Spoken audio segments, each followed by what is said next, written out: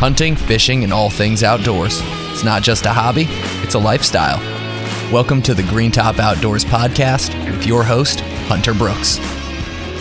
All right, welcome to the Green Top Outdoors podcast. Hey, I've got Judd Updyke here returning. We're going to talk a little bit about how the business is going and how archery season's going.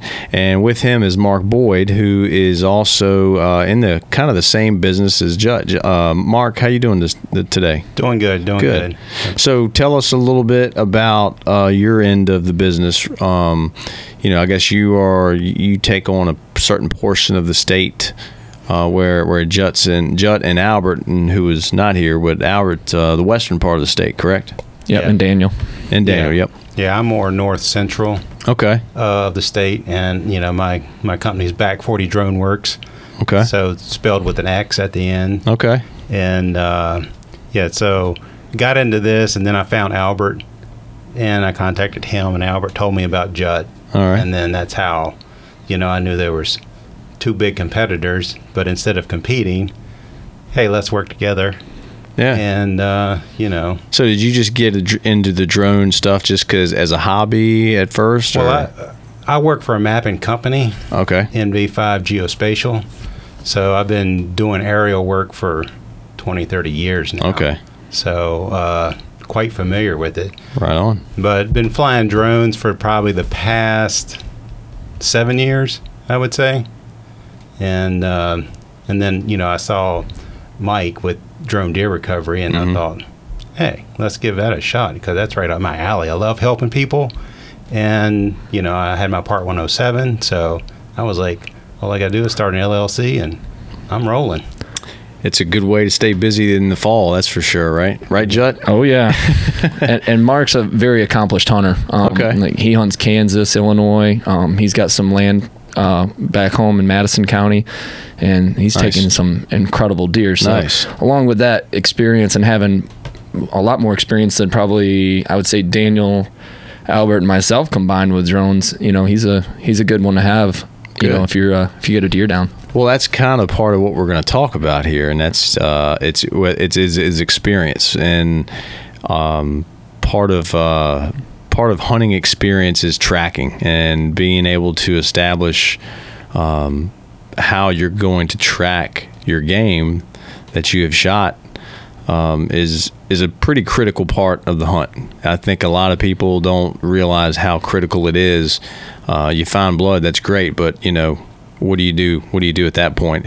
Do you call Judd, or do you back off, whatever, which we're going to get into that, because so far you've had some experiences so far since bow season opened up that I think can really shed some light on some do's and don'ts, I guess, to other hunters. Yeah, absolutely. And first of all, thanks to you guys, everybody that shares our content, puts our stuff out there. I expected opening week, to just kind of be like maybe a call or two, and we marketed ourselves very heavily for this time of year. Sure. Having that drone since March, I've been dying for someone to pay for it to be used, Yeah. And oh gosh, it's been nuts. I was getting 1, 2, 3 calls sometimes a day, and the static, I think 30,000 foot view looking in that I would say I saw more than anything is folks shot the deer, and like one guy, for example, is like, I waited like 7 or 8 minutes. I got down, I walked up, I didn't see as much blood as I thought I'd like to see, so I called my buddies, and we've been grid searching, and I'm like, whoa, like we don't even know what kind of shot we have, and we already turned to grid search, and like that's a good way to jump a deer. And he's like, yeah, we jumped him. I'm like, okay, and he's like, so what do you think? And I'm like, hey, I can come out, but it was a warm day. It was like 76 that day, if I remember right. So the sun shined on these leaves all day. Mm-hmm. So even at 10 o'clock at night, unless you get rain or, an overcast, I think we're past these hot days. I hope so. Thankfully. Yeah. But, I get out there at 10 o'clock, those things are still glowing. Yeah. And, I'm able to see deer, No problem. The fields and the thickets and all that, like, they stick out like a sore thumb. It's not if you're going to see them, but maybe even getting that light to penetrate through and the zoom lens at the same time. That proved to be probably more of the challenge. I say that, but there's plenty of holes. Right. And well, you were talking about ideal conditions. Ideal conditions for you is probably the opposite for a hunter who's tracking. Like if it's raining and wet, yeah, it's tough to track. Well, for some, you know what I mean? If you're tracking blood, but there's other ways to track, which we could probably get into that too. But for you, those are ideal conditions in trying to find something. It can't get better. Right. And these deer hold heat for days after they're shot. So this isn't one of those like, gosh, do I call the drone guy? Do I pay the $425? Do I just get my buddies and hope for the best? You don't have to feel that stress immediately. What I found, opening night, I got a phone call. We were at the expo. Yeah. I'm here all day, got home, just finally warmed up a plate of food, and I'm like, ring, ring, ring. I'm like, oh man, is this it? So, I answer the phone and the guy's like, all right, man, so here's the deal. I shot my target buck tonight in my food plot. He's like, he was getting lower in light, and when I shot, I know I hit him. It was a 52-yard shot. And I'm like, okay. And he goes, I can't find my bolt, and I really don't have any blood in my, and I'm like, okay. And he's like, my brother wants to, get a couple buddies and let's just, find this deer. And then I'm also thinking like, or maybe we should get a dog, but I don't want to jump it. Right. I'm like, this is the dream customer right here, like right off the bat. Right. And so we make a plan. I show up at like 10 o'clock, went up, checking multiple deer. Boom, I hit the spotlight and the zoom lens, and you can hear it on the video. They're like, oh, that's my deer. And he's walking with the bolt sticking out of him that looks like it's in the bread basket. Yeah. And it's like, what in the world, So I'm like spinning around him, trying to get better angles where I can like really see where that bolt went in, and I was ready for a set of batteries. So I marked him where he was because he really wasn't moving far. So we'd have somewhere to track, so we could follow up to the next day. We come back and land, and they're like, well, what do we do? And I'm like, there's nothing you can do. Like, he's alive right now. Yeah. And he's going to take some time. I don't know I don't know why you didn't get penetration. And this is another thing I feel like is really worth sharing. This is a lesser experienced hunter. Okay, he's probably 24, 25 if I had to guess. He's like, man, I hadn't had time to like shoot my compound. I'm busy with work, my life, everything that's going on. So I went and bought the newest Raven, like $2,800. Yeah. He was like, get home and I shoot it through this target and the bolt's gone. I'm stacking targets together and I can't stop these bolts. So I even go and buy a much more durable target that can handle these bolts. And you're telling me I didn't get enough penetration? And I'm like, we're able to look at the screen. You got a flat screen TV in the back of the truck that's showing you exactly what just happened. Right. So I get home at about midnight, and we've got the show the next day, and he's like, what would it take to get you to come back out here in the morning? I'm like, oh boy, I got a long day again tomorrow. Sure. But I wanted him to find that deer, and I wanted the first W for all of us, with the drone. Went back there in the morning, and lo and behold, I find that rascal again, 300 yards away from where he was, still standing there with a bolt in him. I'm baffled at this point. Wow. I mean, I actually had it pulled up on the controller in the booth for people to like kind of see when they came over, like, this is exactly what happened. Monday morning, he texts me a picture of the deer hitting a scrape. Still got the bolt in him. Wow. So it was the high no man's land must have been just high up in that that high tissue area. Yeah, and so the learning curve from that for him, more importantly, the hunter, just because I feel like we live in this world so much more right now with the drones, he got the best learning life experience he could have because A, he didn't run that deer out of the country. B, he's still getting him on camera. He's hunting this deer again. This no longer is a recovery. This is now going back to hunting. Yeah. So that was tremendous. And then the calls kind of headed downhill for a little while after that. I guess with knowing y'all and having the ability to build my own content, we've been really beefing this up. So I've been getting a lot of calls, and some people are like, you know what? This sounds great, but I don't think that's for me. I can't pay that.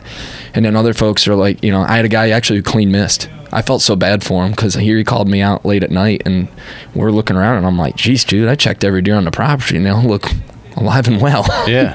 Got a healthy looking deer herd here. Right. Nobody looks sick or dead, and end up he just flat out missed the deer. Yeah. But the one common occurrence that I'm seeing more than anything, and before I even get into that, I want to talk about something that you and I discussed quite a bit. A shot deer that's shot well through the lungs, through the heart, liver, lung. A deer that's shot fatally is dead in 10 seconds or less. Absolutely. Okay, and I'm not talking 100%. I'm talking you shoot through both lungs, you smoke them, it's 10 seconds or less. Granted, he could cover 150 yards in 10 seconds. Sure. But that deer's dead in 10 seconds. When you get down out of your stand and you go up and you find your bolt, your arrow, you go to the place of your shot, and you're starting to look at that blood and you're like, this ain't very thick. Or even worse, puddles. That's where you have to really, really kind of think for yourself, like, okay, what's going on here? Because if you don't do anything past that point and you just back out, you're already in the plus. Because your statistics of finding that deer after you jump it go down over 50%, in my opinion. And let's not forget, when those deer run off, they're not like, oh, there's a hunter with his new compound bow by Matthews. They just know something's wrong. Right. So they run and they stop because they need to try to understand, like, all right, what's going on with me? They're going to turn around in bed and watch that back trail. So when you come bebopping up through there with your buddies and your cousins and everybody, lights flashing all over, that deer grabs another gear and he is gone, Jack. That seems to be when people are calling us. Like, after they've looked everywhere, they've pushed it, they know they jumped it, then they're calling us out there, and it's like, he could be anywhere from 3 square miles, and we're flying and looking, and, it's, our statistics go down. Where we would really like for it to be is where you shoot, you already know this didn't work out as planned. He's not laying here. This blood is not good. I'm going to go ahead and back out. Call us, and then we put eyes on that deer. That's going to be the biggest difference. Mark, do you agree? I agree. That's the biggest factor right now is pushing them out of the county, basically. Yeah. The one call that I've had a few calls. Most of them actually found the deer before they committed to coming out, which is good for them. That's good. Bad for me. Yeah, right. But the one call that I did go out on, it was the same case. The deer was pushed a long ways, and the blood got thin just because we suspect that it was flat out running at that point. It had enough, and like you said, it knew it was being pursued, and it checked out. Yeah, let them get comfortable, right? Yeah, just let him expire. Yeah. Or at least let us, where we can look at him and see, are his ears down? Is he haptic breathing? Like, right. Is this deer like, is he on his way out, or is he in recovery? We can tell a lot. These lights are super bright, and the zoom lens is incredible. Yeah. Well, recovery is usually the last thing a hunter's thinking about they just want to get a shot at a buck or doe, whatever it is. Or the buck, yeah. And, you're really not considering anything, because you can't really plan on, well, I think if I shoot it, it's going to run this way. You can't plan on that either, because we all know what happens. It's Murphy's Law when it comes to hunting, But, being patient, and I know it's tough when you shoot the buck of a lifetime, or buck nasty that you've been seeing all summer, and you get a shot at them, and you finally stick them. You want to get out and you want to find that buck. Absolutely. But I think one of the key things to do, and I think a lot of people do this, but sometimes it's easy to forget, or it's forget what you see, is pay attention to what the deer is doing after you shoot it. Maybe you can stand. This time of year is tougher because it's still a lot of foliage on the trees and stuff, and it's hard to see. But if you know you made a good shot on it, then just watch it. Just be sure, And like you said, sometimes they'll run 100, 150 yards, and they'll fall down and die. That's it. Yep. Yeah, and this is the other thing, because again, this is newer technology anyway, especially for us too. We're, we all have a lot of experience with deer hunting, guiding, filming, whatever our backgrounds are, and that definitely helps. with knowing how to fly, what I'm looking for, based on what the hunter's telling me. Like, we're able to look at a map, before we even go do the flight, because I'm waiting for the earth to cool down, and be like, there's my water.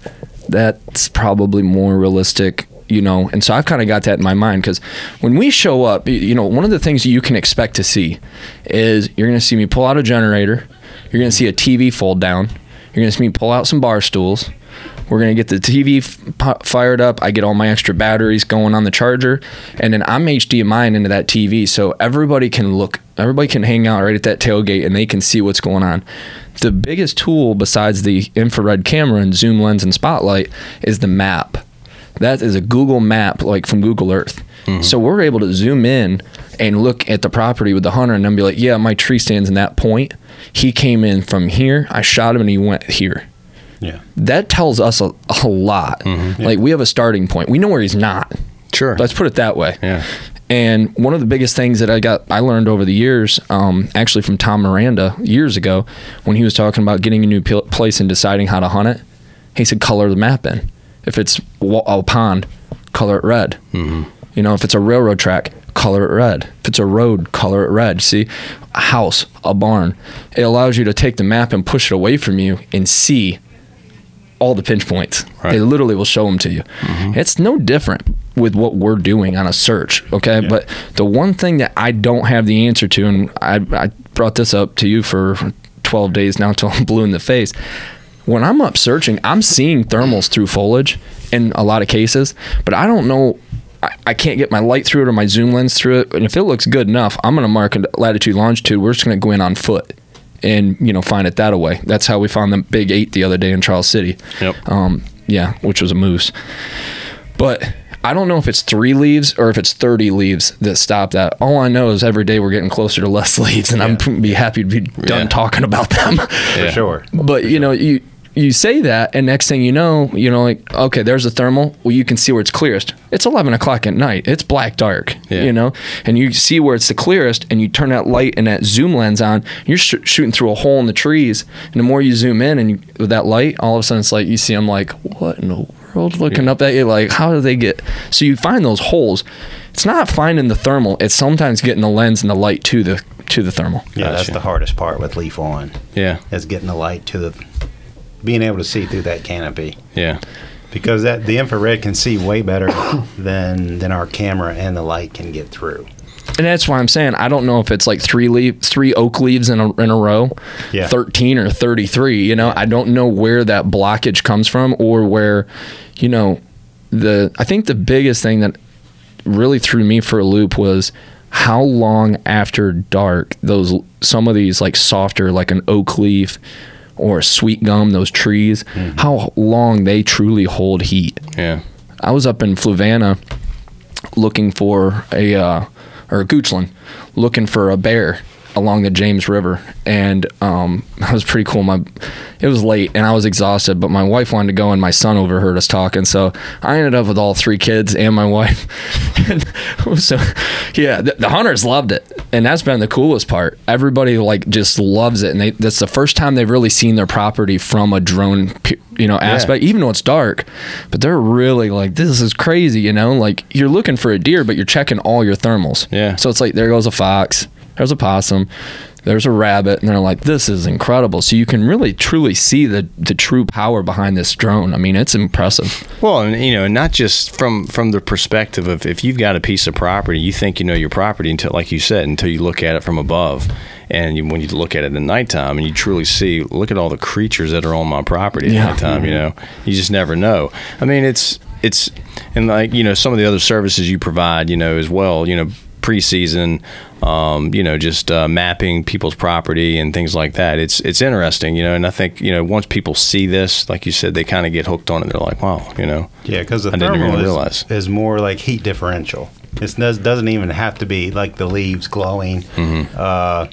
We've even had bedded bucks. They get up from their bed, and 15, 20 minutes after they're up, the bed is still glowing. Yeah. That's super awesome. So it's just a heat differential. It doesn't need to be something that's living alive. Yeah. No, but I mean, if we're going to call a deer 98.6, okay, we have a thermometer right on the drone. So we have a little crosshair. I usually set mine up somewhere around my dead center X. I'll just kind of have it so I can like point it at stuff just to kind of see.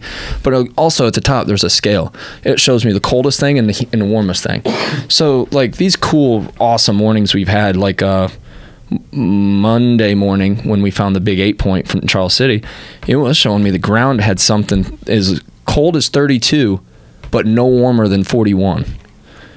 And so you can look all around the screen and it's like, oh, I see what it's seeing. The little low spot in the field where a hay bale was, it picked a hay up a week before.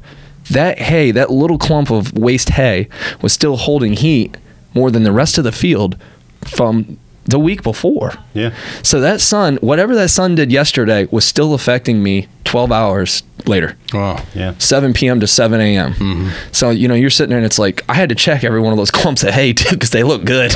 Yeah. So I'm like, going around the field. But, on my ride home, I kind of debrief myself, and kind of like, well, how did that go? What did I learn from that?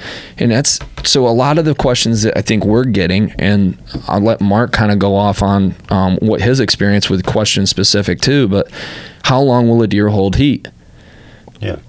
I think that's going to go in a multitude of different directions, but I can tell you at least a couple days. Yeah, for sure. Because like I said, it's only the differential that counts. Mm-hmm. And then what I try and tell people that don't know, because they're like, how do the thermals work? I said, well, in a perfect scenario, like if it's rained, it's almost like turning the lights out. Everything's completely black, and everything alive has their light on. And you just go see what that light is. Take a look. You go to the next light, take a look, and you just move on like that. Sometimes you can't take for granted, unless you're in a field, you can't take for granted like a possum or something, because if it's in the woods, the leaves are blocking it, and you may just be seeing part of a deer, so you can't be like, well, that's too small to be a deer. Yeah. So you have to start learning. If it's in the field, you can see the complete outline. Okay, you don't need to take a look because you can clearly tell that that's not big enough to be a deer. Mm-hmm. But certainly as time goes on, like 48 hours after, the size needs to drop because the core of the deer is cooling off and he's going to be hotter in the center. So what you'd want to see like a complete outline, but you're not going to see that. You're going to see the heat signature is going, but you can still find it. You can still find it. Plus scavengers. Scavengers often give away the position of a carcass. That's what I was going to say. If that guy you mentioned earlier about somebody, well, I'm worried about the coyotes getting to him. That means we can find them even easier. You know what I mean? Yeah. Yeah. Let's go back to why we're using a drone to start with. Yeah, I get it. Most of the time it's going to be for a trophy buck, but it's also, we're trying to help. It's a resource available to try to help find the deer, which I feel every hunter is responsible. Sure. You if you take the time to go out and lease land and hang stands and do all this other, and you're going to shoot a deer and be like, you're not a hunter. You know what I mean? Like we owe that to the animal. We shot it. We need to find it. And I'm not that I'm trying to like plug us for promotion in that case. Like do the right thing. Right. Call the drone. But I'm very truthful about it. There was enough calls this week that were contrary. Once I gave them the price, they were like, "Oh, it's not that big. I'm not spending the money on that." It's like, "Geez, guys, Yeah. That was not what I expected to hear." But and I understand it's not for everyone. Like everyone has a budget, and in today's economy, I get it. Yeah. But when you arrow that buck of a lifetime, and you're like, "Gosh, I wish I could just see from above.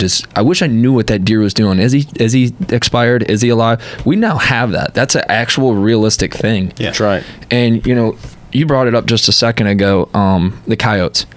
So many times this week, I'm on the phone with guys, and guys, I get it. I mean, as a lifetime bow hunter, hunting out west, hunting specific deer, and targeting big animals, I know what it feels like, and it's the best feeling in the world. There's no drug on the planet that can get you to that feeling when you let that arrow fly. Mm-hmm. I get it, and I call on my friends and all that too. But I've seen so much of this go bad.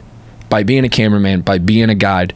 When I first moved out west, and I've done a couple of posts this week about it, when I first moved out west, I'm sitting there at this big outfitter, youngest guy in the totem pole, and I'm reading the rules and everything, and it's like, rule number 1, stay in the tree stand until we get to you. I'm like, that's kind of a little severe, ain't it? No. I understood why they said that. Yeah. Because folks were getting down and trying to take off on these deer. Yeah. crossing property lines where they're not supposed to be. Yeah. Pushing these deer. It's dangerous. Yeah. Yeah, and pushing these deer. I mean, here it is rifle season. You got people walking around on a strange area. They're not even from this state. Yeah. Ruining somebody else's hunt. Exactly. Yeah. And it was just like, now the neighbors are like upset. The farmers like, oh, I'm not going to lease it anymore. There's too much drama behind us. Now nobody gets to have fun. Yeah. So I get it. And I'm not trying to say, hey, as soon as you shoot before you call your wife, call me. It's not what I'm saying at all. What I'm saying is, like, just take your time. Be a good idea, though. Yeah, it would. Yeah. But when you get down, collect yourself, because what happens next is going to dictate if you find that animal or not. I'll put it up against 99 up to 100. Sure. Knowing what I know now, I would certainly, if I didn't see that deer fall, having access to this technology, even if I didn't have it, I'd call you. I'd call somebody just to see, because I know how haywire it can go. I've seen the most perfect shot, center punch, nailed them, just go way wrong. I mean, we watched a video the other day of that buck. Oh my gosh, yeah, the cornfield. Yeah, complete pass through. And I mean, massive blood coming out of this buck. The amount of blood coming out is just crazy. His ears down. I mean, just you can tell this buck is. Just not gonna make it. Yeah. But they waited. Was it 24 hours? 24 hours. 24 hours, figuring he'd be dead, but they went in there and it jumped him. Wow. And jumped him. Yeah. So, and like I said, I mean, there's too many variables. Like, I can't, it'd be like asking you, Hunter, to stand at the register and make sure everyone understands what they just bought for the day at Green Top. Yeah. Anything you're going to gain, you're giving up. Yeah. Whether it's going to be kinetic energy, like, hey, I want to shoot really, really fast. Probably recommend shooting a fixed blade then. You're going to drop down and you're going to be shooting an arrow less than 350 grains or 400 grains. You probably want to be shooting a mechanical or a fixed blade. But where I'm seeing a lot is a certain broadhead, and I'm not going to crap on them, but everybody knows what I'm talking about. And then they go with a lighter arrow, and you're not getting penetration. A deer shot with 2 holes is always better than a deer shot with 1. That's right. But going back to what I was already kind of headed down with. Easier to track that way, too. 100%. You don't even have to call us most cases, Right. But, when someone goes with a heavy arrow and they want to shoot these big, giant expandables, go for it. Whatever. I mean, you see them on TV and all that. I mean, the holes. I mean, it's just, you about need to take a gallon of water with you to clean them up. You know what I mean? Because it's just incredible what they'll do. But if you're going to shoot a dull broadhead, you can shoot them just like you think. I mean, just right through the X and have this goofy stuff happen. Yeah. And I think we experience that way more than we give it credit, because, like I started down earlier we were talking about the coyotes. How many calls this week? It's like, well, I don't have the best blood, but I'm gonna go anyway. I'm like, well, wait. If you don't have good blood, like you could jump it. Yeah, but I got to work tomorrow, and I don't want the coyotes to get it. I'm like, yeah, but even if you get there and works tomorrow and the coyotes aren't there yet, when that deer sees you, he's getting up and running away. Coyotes are going to enjoy him anyway, and you're still going to work tomorrow. Yeah. Right. Yeah. Like, just tell us where it is. You go to work, I'll go find it. That's really where I feel like the thought process needs to be more realistic. Like, yeah, but I got to work tomorrow. Like, well, I don't. It doesn't. Yeah, it doesn't you knew work. that when you went hunting today, Right? Right. I shot a giant buck in Illinois in the morning. I mean, just absolute. Turned out to be 108 inches, but just a giant buck. I shoot this buck. I hit him back. I already know I hit him back. I can see the arrow hanging out of his guts. Yeah. So I'm like, this went way wrong, and he's hunched over, going up a severe hill. I mean, but I could tell he's hurt. Yeah. But I thought I probably got liver too, because it was angling back. So, but I knew. I was like, I didn't even dare look for him until the next morning. Yeah. I mean, I knew the coyotes were going to eat them, and actually that's how I found them. I found coyotes before I found the deer. Yeah. Now, they didn't eat it all, but I mean, sometimes they will, but if I'd have pushed that deer was still warm, though. When I gutted him, he still had warmth in him, so he would have still shown up. Yeah, so Yeah. he wouldn't have expired if I would have went after him at lunchtime or later that evening. But with a drone, I would have known for sure whether I could have got in there or not. Yeah. And I know it's tough because especially in the morning, you stick one, and even though you shot back a little bit, you shouldn't go after them. But what else am I going to do? I got all day. Yeah. Do yourself a favor and just be patient. Sure. We've all learned from do's and don'ts, on tracking and things like that. And that's one of the things I think a lot of us as hunters, we do lack is that's patience sometimes. And 100%. It's difficult to not want to go and find what you just shot, especially if you get a little bit of blood. You're like, well, I got to find more. Yeah, exactly. And before you know it, you've traveled so far, and it's like you look back to where the tree stand is, and it's like, I've gone 250 yards. I got news for you. You're not going to like what's at the end of that. Right. You know what I mean? Like, these, if you think you should wait an hour, wait 4. I mean, just really give the deer time, because these things, as we've learned over the years, are so tough, resilient and so tough. Yeah. I mean, you watch these, and I always said big deer die hard. The muzzleloader season just opened in Iowa, early muzzleloader. Yeah. And I was watching one of Mark Drury's cameramen this morning. I mean, absolutely poleaxes this big buck right behind the shoulder, and this thing's going, and I'm like, he ain't gonna make it out of the field. I'm like the commentator, right? I'm watching the hunting shows. And I mean, it's everything in his body to keep that going. I mean, he's so tensed up, his tail's just ripped underneath him. He's going. And I mean, it's like a violent, that's it. Yeah. I mean, it's like his whole body just gave out. Big deer die hard, and I'll stand by that for the rest of my life. You can shoot a 2-year-old and shoot a 5.5-year-old in the exact same spot, and it seems like that 2-year-old's laying about another 100 yards, and there's nothing near the goofiness in the blood trail. Yeah. Right. Them big deer, man, it's like they make you earn them. They always want to get to that cover, no matter what. It's 100 yards or 200 yards. It always seems they can make it to the woods. To the edge. They get to the edge and then crash. Yeah. And typically, in y'all's experiences too, is one good thing to remember, because sometimes during black powder, I've had guys that have shot and they weren't sure where to start looking because of the smoke. You know what I mean? Yep. And I always tell some of my guys, look, hey man, go to the last place you saw him. Where was he coming from? Was he coming out of the woods into a food plot? Go right back to where he entered the food plot and check there. Because sometimes, you kind of throw your hands up. I'm not sure where to even start looking. I always go back. If he went back in the general direction of where he came from, that's probably what he was doing. Fair. That's a fair assessment. And the other thing about a muzzleloader, besides the smoke flash, is, for whatever reason, these bigger, slower moving bullets, they tend to not have the best blood trails. Right. So because muzzleloader is our next topic, you know what I mean? That's our next season here in Virginia. So that's where it's going to become extremely effective. We're going to have the cool temperatures. We're going to have the leaf covers gone.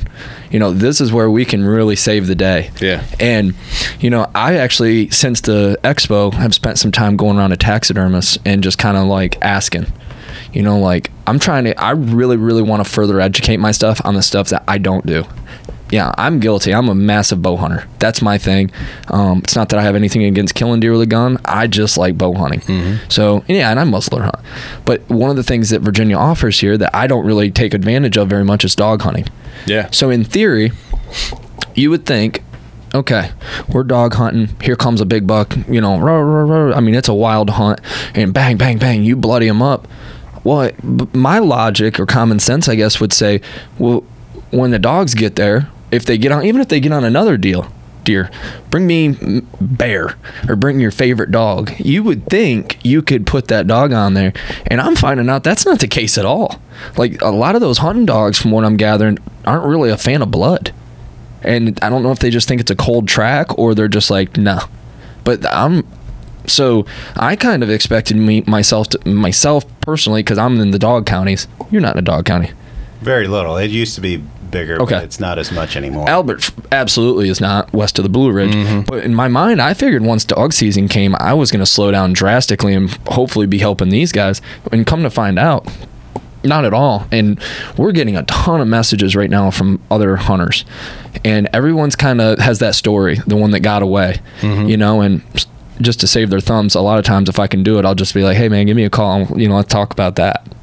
And to see the instances and the hope that we've already brought back to people that have had that gut-wrenching experience of the biggest deer they've ever had in their life and things didn't go as planned. Yeah. This drone and all of the resource that we've been very fortunate and lucky to be able to become part of is going to really, really save the day.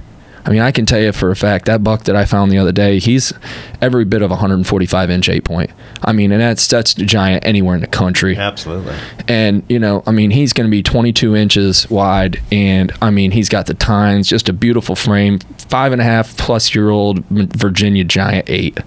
You know, Eastern Virginia buck at its finest. You know, those folks had, I don't want to say they gave up because they clearly called us, but they asked, what should we do? And I said, I'd like to come first thing in the morning.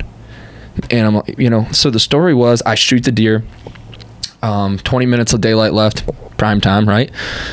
Go up, I'm following blood. He gets into this open hayfield. I can't really see a lot of blood, and called a buddy. He recommended we call you. Okay. I already like where this is going. All right. So I'm like, yeah, absolutely. I have a link I send you. It has all the information. I get your first, your middle, your email, your phone number, and the credit card payment information. It's all right there. I get a notification when that payment comes through. And then from there we go. This is the plan. So I opted to decide to wait until morning and went up there and dead deer. I mean, he's an absolute monster buck, you know, and they were like, we didn't even think he would go to that side of the farm. He spent all summer like this. That's completely opposite. Yeah. Like you said, he made it across that field. He's going to make it to cover. Yeah, he was only 15 yards inside the timber. But he knew he was going to that low spot, that little thick spot, and that little bottom. And that's right where he was. There was 3 beds. He had bedded 3 different times. Oh, wow. And only got up like and walked 2 steps at some points. That was incredible to me. Mm-hmm. If we'd have gone running across that field the night before, you know, because you just called it. I don't have very good patience. Ask my wife. Yeah. When I'm on a search and I'm like, I don't like what I'm seeing because of the canopy or foliage or something like that, my guide head immediately goes on, and I land the drone and I get the lights out, and I'm like, let's go. I'm going to go see this for myself. And that way I can see the blood and diagnose and maybe educate and maybe help. Because we're good trackers too. Right. Well, that's kind of what I was going to get into here towards the end is let's talk about blood and what to look for. There's different types of blood. Yeah. When you see stringy blood versus spotty, and then you got it high up on the grass versus low on the ground, or sometimes you can establish whether you have air bubbles in it. Yeah, exactly. That's So Mark, let's get into that a little bit on what type of blood. Ideally, you want that pink blood. You want the pink air bubbles. Yeah, that's the best blood to see. That's the best blood to see. Dark blood, that gets iffier. I mean, sometimes that's liver. I mean, it could be a leg. Dark blood is usually vein. Yeah. It's not. You're not looking at an artery type deal. Then you got a gut shot. Gut shot's going to be more. Your arrow should tell you that. The arrow should tell you if it's a gut shot or not.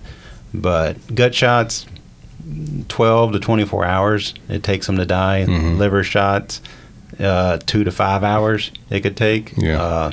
Lung shot, like you say, 10 seconds. Yeah. If lungs, heart, pretty quick. Yeah, it's over pretty quick. 10 seconds is usually a long time. Yeah. Mark, explain to them too. Folks might not know this. I know this is it's a little further down the road than most people will go with it sometimes, but explain how a gut shot deer expires. Sure. That's ultimately it's blood poisoning. Blood poisoning is ultimately what kills them. It's septic shock that sets in, and it's like the last hour that it kills them. Yeah. I mean, they're perfectly healthy and fine. They don't feel good, just like you would if you got punched in the gut. And they typically will lay down. Yeah, they don't want to move. Then they will not move unless something makes them move. Yeah, it's more painful for them to move. Exactly. Yeah. So they will lay there until they expire, but they will be alert and capable all the way up to that last hour. Yeah. And if you get on them any point before then, I mean, they are checking out at that point because they know you're after them. Yeah, you don't want to push them because it's less blood. It's very difficult to track that, and it's 100% fatal. Yeah, most people don't realize that. Yeah. Shot is 100% fatal. You are far better to shoot them in the gut than the shoulder. Yeah, the shoulder.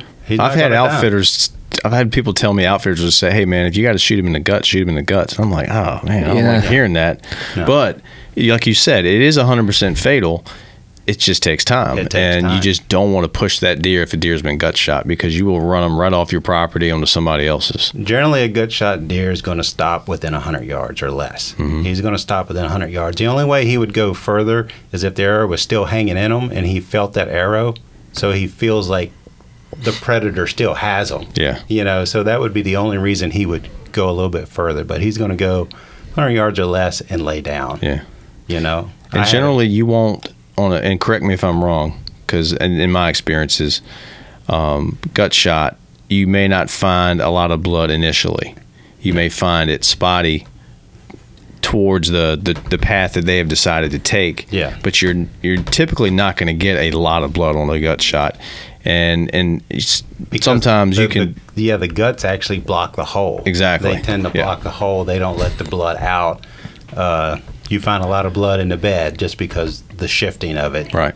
You know, lets it out. Well, and it's going back to paying attention to what you're doing. If you know you shot it back some, then chances are you have gut shot them. And if you do get not much blood, then that should be a straight indication right there. What do you think, Judd? Just to say, I'm calling it quits. I'm going back tomorrow, 100%. or I'm going to call Judd or call Mark tomorrow, and we're going to find this deer. Yeah. Just go home and get some rest. Oh, literally over the phone, if you came to me with that and I'm like, all right, it's 9 p.m. What time did you shoot that deer, Hunter? 6:40. Okay, so we're about 2.5 hours into this right now. I would come tonight and find them for you, but Hunter, there's a good solid chance that deer's going to get up and move a couple times during the night. Yeah. Let's do this. I'll be at your house at 5:30. So go ahead and I'm going to get you my link so you got all my information and everything, and you give me your address. I'm going to see you at 5:30. We're going to fly before the sun comes up, and that's going to really tell us a lot, because if you think about 5:30, we're right there at that 12-hour mark anyway. Right. If I go find them tonight for you, agreed, I would. If someone's really like adamant about it, I'm like, all right, let's do it. There's a good chance you might be calling me in the morning and say, can you come find him again? He wasn't there. His bed's there, but he won't there. Yeah. Mm-hmm. You know what I mean? Yeah. Yeah, because sometimes coyotes can get them up. Sure. Generally, I mean, with the deer, when they're hurt that bad, they're really not much competition for a coyote. The coyotes can usually keep them corralled. They're usually alive enough where the coyotes won't take them down yet. Sure. Except for that last hour. Right. Once they start getting groggy, the poison sets in and they expire, But the thing with us, with the drones, Judd, myself, Albert, I mean, we have the state-of-the-art drones. These drones are made for search and rescue. I mean, they're made to find stuff. I mean, specifically designed to seek out. I mean, everything about them is specifically designed for this stuff. I mean, it is picture perfect. I mean, the way the controller's laid out. I mean, when the leaves come off, I mean, it is, if that deer is dead, I mean, I feel 98% we're going to find that deer. I agree. Yeah. I agree. And, going back to the blood and finding certain things, if anybody in that with not as much experience about it, all I'll tell people is, look, just take a deep breath. Just find the blood. Just, even if you got to get down on your hands and knees like you're the deer and just look, where would I go? And what else am I looking for if I lose some blood? What else? I mean, is there something that's some broken sticks, grass, things like that's pushed over? Is it tall grass? Is there blood up high on the tall grass? Sometimes you don't see that. Is it spraying? You know what I mean?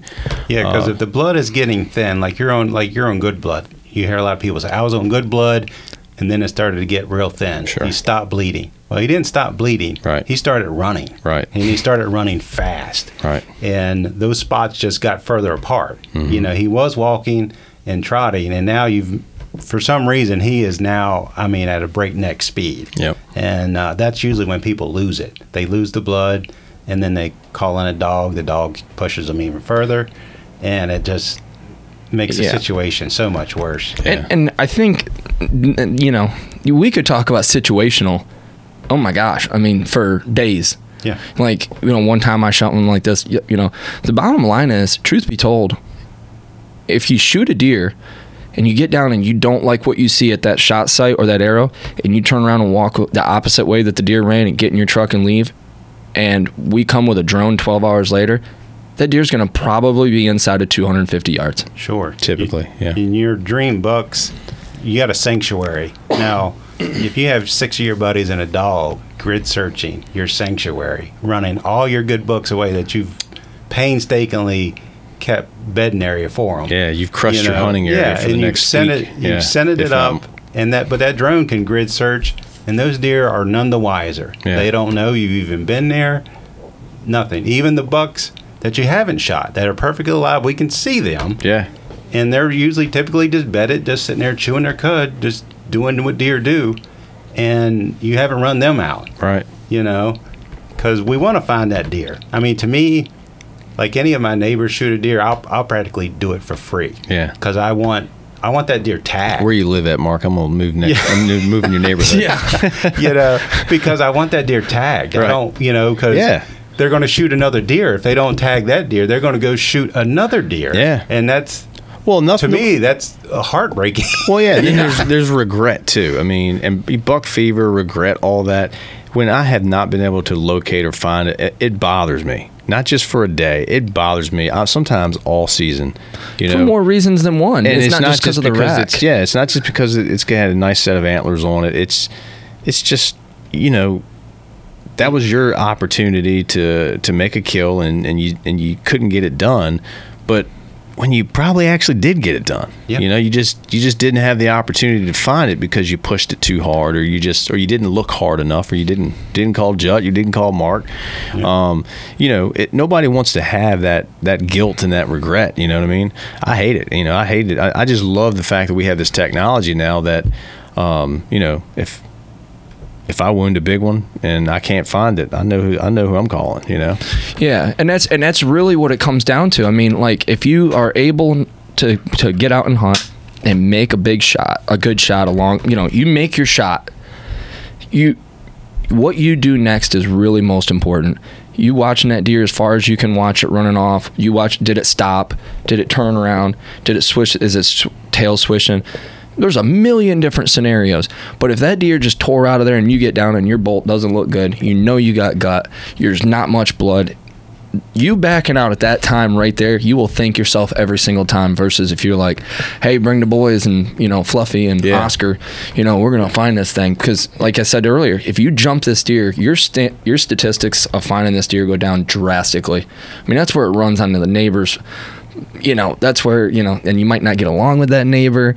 You know, you might be out of town on a lease, you know, and you don't quite know everybody because you don't have the time to spend in the area. Yeah. You know, those people aren't going to know when they find it the next day to call and be like, hey, Hunter, did you shoot a buck over here, you know, yesterday and 10-point with a kicker? They're going to be like, this must be them out of staters, you know what I mean? Mm-hmm. Well, we could fly it and find it with the drone, and you could actually have it in your favor to go, hey, I shot a buck yesterday afternoon, couldn't find it, had the drone come in, saw the thermal, and we checked. He looks like he's laying right in your logging road. Yeah. Could we go retrieve that deer? Yeah. You know, that's a whole lot different than trying to just trespass and, well, we'll just be real quick about it and we'll get a tracking dog in here. Yeah. These instances, these cases are just getting bigger and bigger and bigger, why the drone makes more sense. Right. We're not spooking anything. We're not busting anything. We're not running through your sanctuary. I mean, you could actually get to the point where we find it and it's like, is there any other thermals around? Not really. He's dead.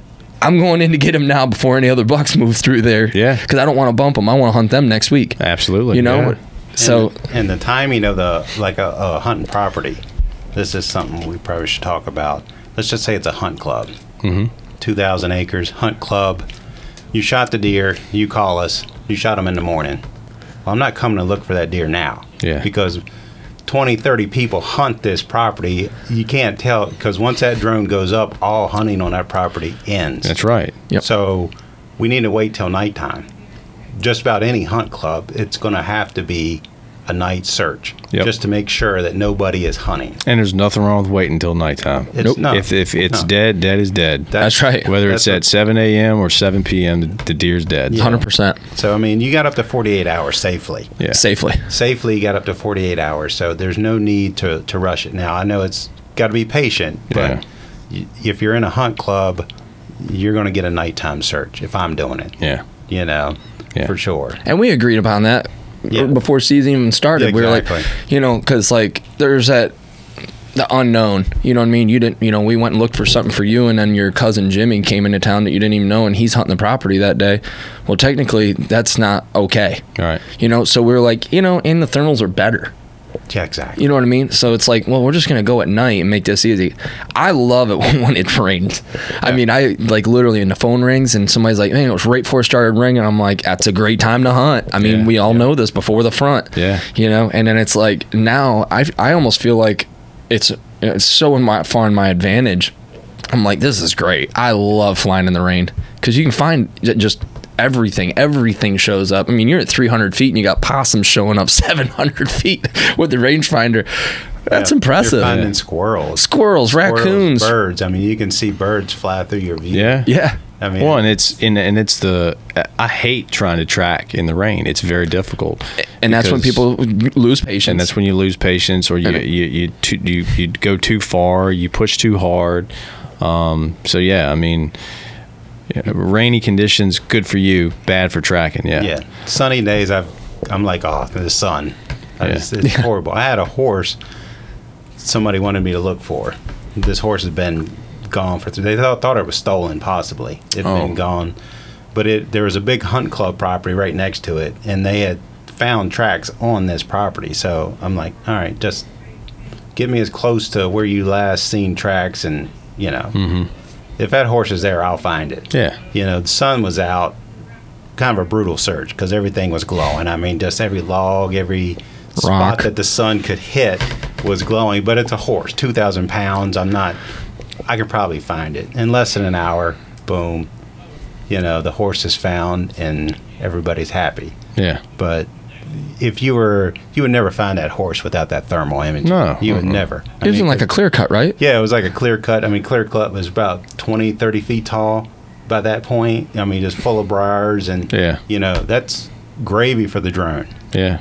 The drone, the worst part for the drone, I would say, like big oaks, big timber with big canopy. That's probably the worst right now. It'll get better. Cutovers, cornfields, thickets, anything like that. Cakework. Is cakework. Well, and this goes to show that your services are more than just deer recovery. You know what I mean? Sure. It's pet recovery. People. It could be people recovery. Yeah. I mean, Hunt Club calls you and say, hey, Petey ain't come back to his truck yet. Yeah. We need to find him. He's not answering his cell phone. I mean, I advertise it as anti-poaching. If you got trespassers, I know in the past on our, it's just sometimes it gets to be a problem. There are people that always want to sneak across the line. You hear gunshots, but there shouldn't be gunshots, and this is something that can alleviate that. Sure. You can spot somebody in a deer stand just as easy as anything else. You just got to sacrifice a hunting day to do it. Yep. Yeah, that's right. It's like Alaska. You can't hunt the day you fly. That's right. Well, what else? Any other tips out there, Jut, Mark? I mean, y'all have been starting the season off pretty hot. I'm sure business will definitely pick up even more here soon too, especially during gun season. Muzzleloader definitely. Muzzleloader, because people have a tendency not to sight those in right, or not to clean them, and that's always ends up. In muzzleloader, you don't get an exit wound a lot of times. Big fat bullet never comes out the other side. Well, then that means better preparation for muzzleloading. You still got time, so get out there, get those guns zeroed in. Come to Green Top and buy some powder and bullets. Yep. Got plenty of those. Get some white hots. Yeah, get it. If you need it bore sighted, we do all that here too. We'll help you. We'll get you 75% of the way there. You can fine tune it after we get it mounted and bore sighted for you. But the muzzleloading season's coming on fast, and I tell you, the weather's looking good next week. For the last week of October. So yeah. Yep. Yeah. And just again, we really appreciate you guys supporting us. This is the third time we've been on the podcast in 6 months. Yeah. So we really do appreciate it, and we're just trying to get the word out the best we can. Yeah. I've been making a lot of posts. You can follow, check me out on Facebook, Judd Updyke. I've just been making a lot of posts of my experience, what I'm seeing. Anything I'm able to film, I'm putting it together in short films, formats for folks. And, I had to apply for my first waiver. That's something that I never had to do before, and literally right by the airport, this fellow had his permission to hunt this property, and So I got to go through that experience. So I got that now. I can throw that in the book of learned how-tos. Yeah. Obeying air traffic control. Right. Right. So yeah, we're having a lot of fun with it. It's really cool meeting all the hunters, and we would have never met each other, I don't think, in life had it been for this, but we're all like good friends. Albert comes and stays at Mike's during the show, and Albert goes offshore with Mike, and Mark invited me. That's right. Albert was going fishing with Mike, right? Yeah. Did they have any luck, or they had a rough day? I don't remember exactly what went on that day. Nobody got sick, did they? Oh, Mike's so bummed out he's not here. Oh yeah, that poor guy. Well, Mike's fishing, isn't he? He's fishing. Oh yeah, right. Yeah, he's sad that he missed this. Swordfish. He's at that swordfish, isn't that billfish tournament? Right. But we've all gotten to the point where we talk on the phone every day now. Yeah. Because by running the same equipment, it's just like we were talking earlier, man. It's like the Matthews Phase 4. That's the equivalent to what we have for a drone. It's the latest, the greatest. It's designed specifically for search and rescue. I had a situation go down with me the other day that his light, my light. Yeah. So all of a sudden I'm in the middle of a search and my spotlight's not working. Okay, unplug it, plug it in, whatever. Drone detects it, nothing on the controller. So I'm starting to see there's a trend now that this is an issue. So, I'm able to call Mark up and be like, so what do you think I should do? He's like, oh yeah, I'll help you force a firmware update through. Well, that ain't happening. Yeah. Finally, after much troubleshooting, I'm like, Mark, can you start driving? I'll start driving towards you. So we met up here at the Caroline County Welcome Center. Okay. So we met there. I put his light on my drone, no problem. Put my light on his drone, no bueno. Big problem. So we knew it was the light. So we knew it's the light. A drone problem. But I need a light. And as advanced as this drone is, you're not going to find this on a shelf. No. So I'm digging, I'm calling around, and I've already got people calling me and already booked me for searches that night. And I'm like, oh my gosh. What am I going to do? Just mark all the thermals and go back with a floodlight? Right. And lo and behold, my wife finds a similar product that'll work in Portsmouth. So I'm back from Caroline County and all the way past New Kent. There I went. I ran in there with time to spare, and they're like, we don't even hardly stock stuff for the Matrice class drone, but we literally got this in yesterday. So luckily I didn't miss any days or Tell them to always keep one or two in inventory. Yeah, and they're not cheap. You'd understand why they don't keep them. Yeah, nothing about this has been cheap. Yeah. This is people complain about the price. Some people complain about the price. Some people say you don't charge enough. I mean, it's on both spectrums. But if you knew how much money we had into this, I mean, we're freaking flying a vehicle in the air. Yeah. A brand new vehicle is, so tens of thousands of dollars. Yeah, and that could come down at any moment. That's right. Yeah, but I mean, it's just we're here to help. Yes, it's part of all of our businesses in one way or another. Because I can assure you, when deer season ends, Jarvis is still working. Oh yeah. There's tons of other stuff that's going on. This is just something that made sense to me, to Mark, to Albert, to where we were like, gosh, we could be of a help. But there's other companies that are starting to pop up out there now, and absolutely nothing wrong with that. I think that's great. The more of these are in the air, the better. Because for the first week of season, I was like, you might as well just come sleep in my basement and take half my calls. I might have to. Yeah. I mean, because it was getting a little crazy. I mean, not only our exposure at Green Top, but all the marketing that we'd done, I mean, it was just ring, ring, ring. I'm like, holy crap, Ola, getting home at 1 a.m, out the door by 5. Yeah. I'm like, I got a company to run too, Yeah. I got to edit. So, with all that being said, I just, be careful what you're looking at, because there's guys out there right now. They just popped up last night. We've never heard of them. Never even heard of them. $200. We'll bring our drone out and we'll find your deer. And you have to be, and nothing against them. No. But just do your research and figure out what kind of drone that they have. Yeah. And weigh that against your decision. Because the drones we have, I mean, they are, about the best you can get. Yeah. I mean, they are specifically designed for this. They have no other purpose but to find stuff. Mm-hmm. And that's they save people's lives every day. Yeah. These drones are being used from police to fire to EMS all across. The payload options they have, it can carry its weight.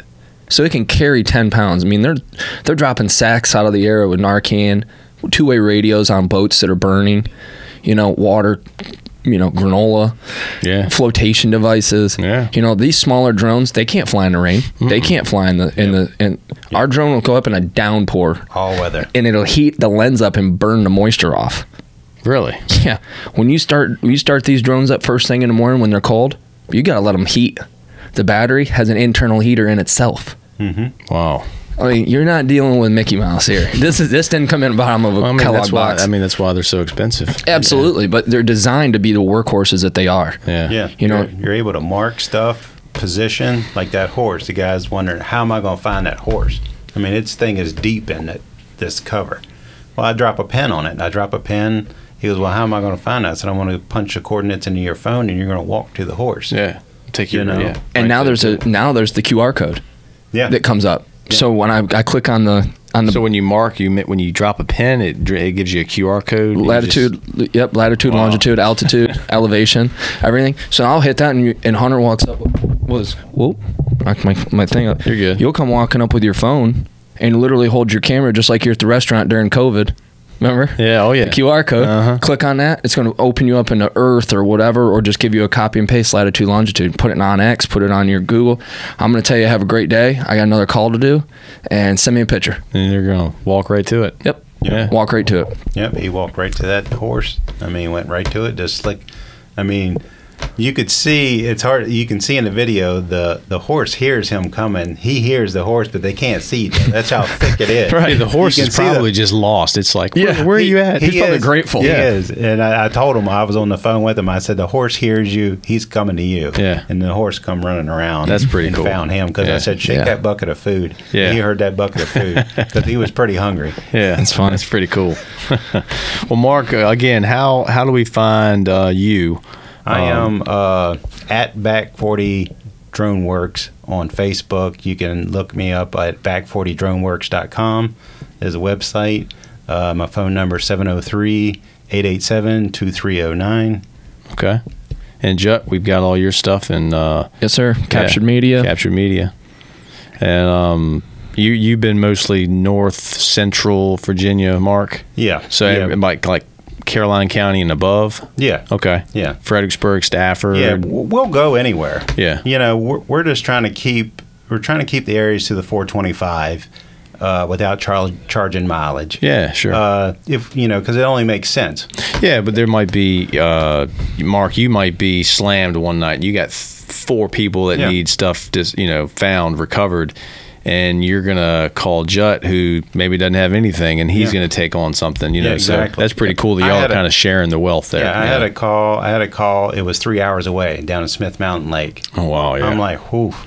So I called Albert, and I was like, hey, take this one. Yeah. Because if I drive 3 hours down, 3 hours back, I mean, I could give up 2 calls right here at the house. Exactly. It just doesn't make sense. Yeah. Yeah, so well, it's if we good work that they're together, triangulate and just see who's closest and who can handle what. Yeah, don't compete when you can collaborate. Yeah, absolutely, that's 100%. And that's why I said we're not talking poo-poo about these other drone companies that are coming in, but we can't verify their equipment. Mm-hmm. And like I said, it's gonna be when it's raining and it's gonna be windy. It's gonna be. We have a cold fall coming up, and going into winter, so we all are running the exact same setups. So that makes it great. Like when I was in a bind, I got 2 people right now I can call.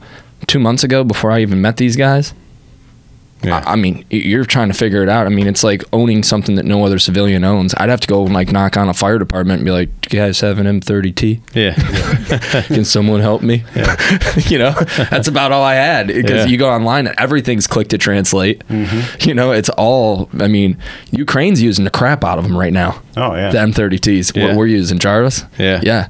Because they're sitting there and that's literally one of their biggest defense mechanisms against Russia right now. Yeah. Okay. Well, guys, thanks for being here and enlightening our listeners on blood trails, tracking, patience, and drones, of course. Yeah. Thanks for listening, everybody. Mark, Jut, again, thanks for being here. Thank you. Thanks, guys. Thanks for listening to the Green Top Outdoors podcast. Hunting, fishing, and all things outdoors. It's not just a hobby, it's a lifestyle. Like and subscribe to the Green Top Outdoors podcast wherever you listen to podcasts, and learn more about Green Top at greentophuntfish.com.